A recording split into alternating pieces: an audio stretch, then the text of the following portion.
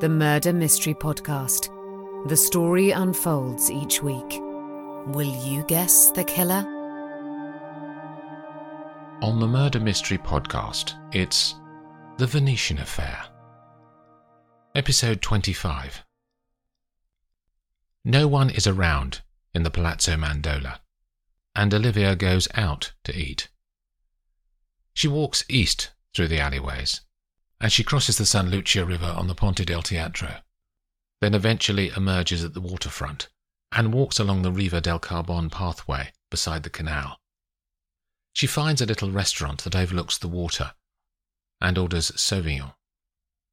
This may be her last night in the city, and she sits and watches the gondolas and vaporetti plough to and fro while the threads of the case turn in her mind. Maybe she did get carried away with the significance of Emily's necklace, but Paddy's lack of engagement with her evidence about Roger and Ted still frustrates her, and she still isn't sure why he wanted to play it down. He'll be even less likely to do anything now that the faithless child is missing. Her phone, which is on silent, hums on the tabletop.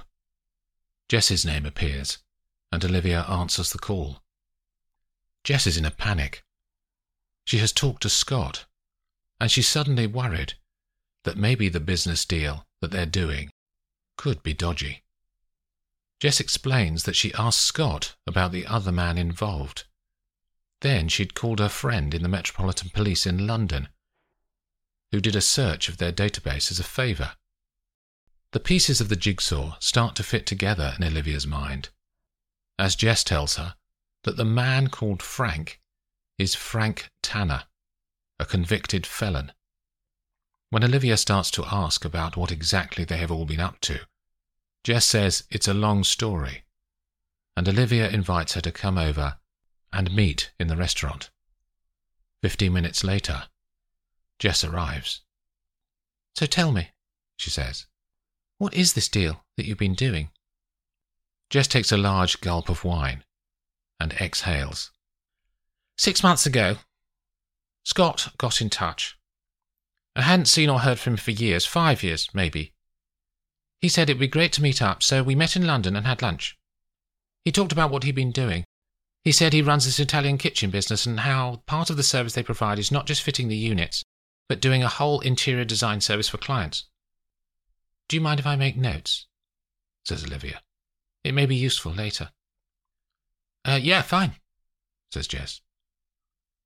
He then told me that they were having difficulties sourcing artwork for these interiors, and as Mum is in the business, could I help them source some pieces? Scott then said that the other thing they needed was investors, and if I had friends who were looking to put some spare cash into a strong business, then this could double their money. Did it sound realistic? I don't really know now, but at the time it was convincing. Olivia raises her eyebrows, and Jess looks at her. I know I'm a fucking stupid rich girl." "What happened after that?" "I lined up some of my friends who wanted to invest, and talked to Mum to get some contacts," she continues. "All seemed to be going swimmingly. Then it got to 3 weeks ago, and I met the chap who Scott had been working with, Frank Tanner. It was the day after you and I had dinner in your first night here, do you remember?" Olivia nods. "Do you think Nick was part of it too?" "Well, they didn't mention him then." "Go on." "Frank is a horrible man," says Jess. "He more or less threatened me if I didn't sort out the art and the cash urgently.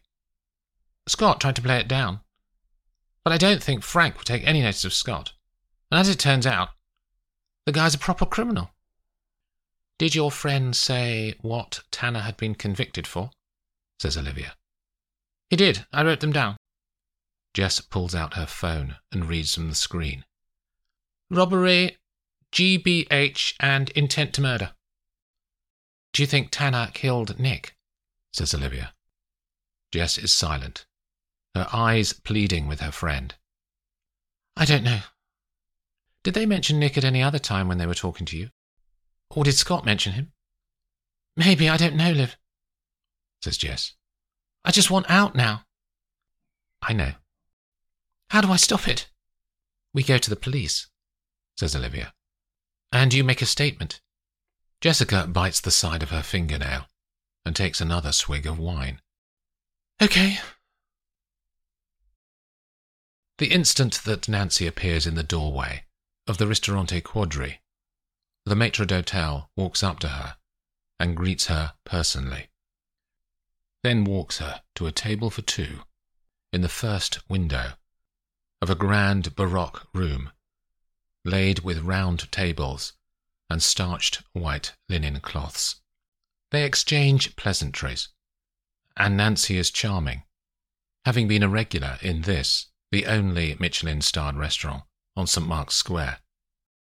The artist arrives 10 minutes later. He wears an outsized blue linen jacket and a straw hat in the style of Monet. You look magnificent, she says. He kisses her hand and makes a small bow with his head. The waiter pushes in the chair for Malin to sit.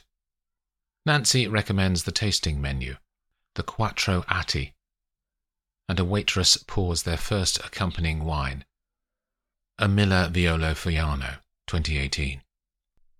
After the first course of Max Spaccio and Cappuccino di Laguna, Malin raises his glass in a toast, which Nancy echoes. To us, he says. To us. It doesn't seem like over 30 years ago that we were in this city together for the first time, Nancy, does it? I was so young, she says, and innocent. Not that innocent, if I recall. And she laughs embarrassingly. The lights from the water sparkle in her eyes. Was I the first man that you slept with? He says. You were not, thank you very much. I was 24 when I met you. Not straight out of school. He smiles. No, you're right. But I was in love with you. I know. Why did you choose Paddy? I was in love with him, she says, looking at Malin. Then you got pregnant? With Jessica. I've never fathered any other children. Malin, I wish I had had some sort of relationship with the girl over the years, he says. You were never keen. Malin. He drinks some wine, then looks at her. Jessica is Paddy's. You don't know that. She was tested. When? 20 years ago, says Nancy. She was in hospital. After a skiing accident. She was 15. They had to do a transfusion match. You didn't tell me. We'd lost touch, she says. I didn't see you for years. But I've always thought. I know you have, Malin. I'm sorry, I didn't say before now. I wasn't brave enough. He is silent as the waiter tops up their glasses. She can see sadness in his face, and reaches her hand across the table to his. I don't have much to show for my life, do I? He says. Oh, what rubbish. You're one of our greatest contemporary artists. No family, though, he says. No wife? No children? Is that how you measure success? The tangible? She says. What about the joy you've brought to thousands through your work? Your paintings will last forever. They'll be on the walls of the Royal Academy in 100 years. That doesn't sound like a failure, Malin.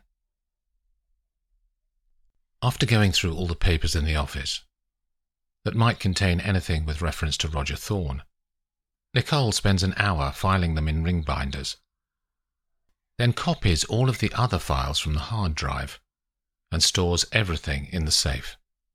If the police need it, it'll be there, waiting. She locks the office and goes home across the streets and waterways of Venice. Then she changes her clothes and heads out again to a bar near the water to meet Isabel. They arrive at the same time, walking up from opposite directions to the Venice Art Bar on Sestieri di San Marco. I love this place, says Isabel. I know. They have one of the bar's specials, the hatched Negroni. and finish them too quickly, but order more, and laugh through an hour's conversation, forgetting about their recent troubles. Eventually, Isabel comes back to the conversation they came for. "Tell me about going away," she says. "It all seems to be ending here. I thought you loved your job." "I do, or did," she says. "All this embezzling stuff has changed it. I'm not sure I trust Paddy anymore. Nancy was the same. Kind and all that. But underneath she's crazy powerful. She'd do anything to maintain her reputation. Come with me, Izzy." "What's your plan?" "Get a job, start again," says Nicole. "It's what I do."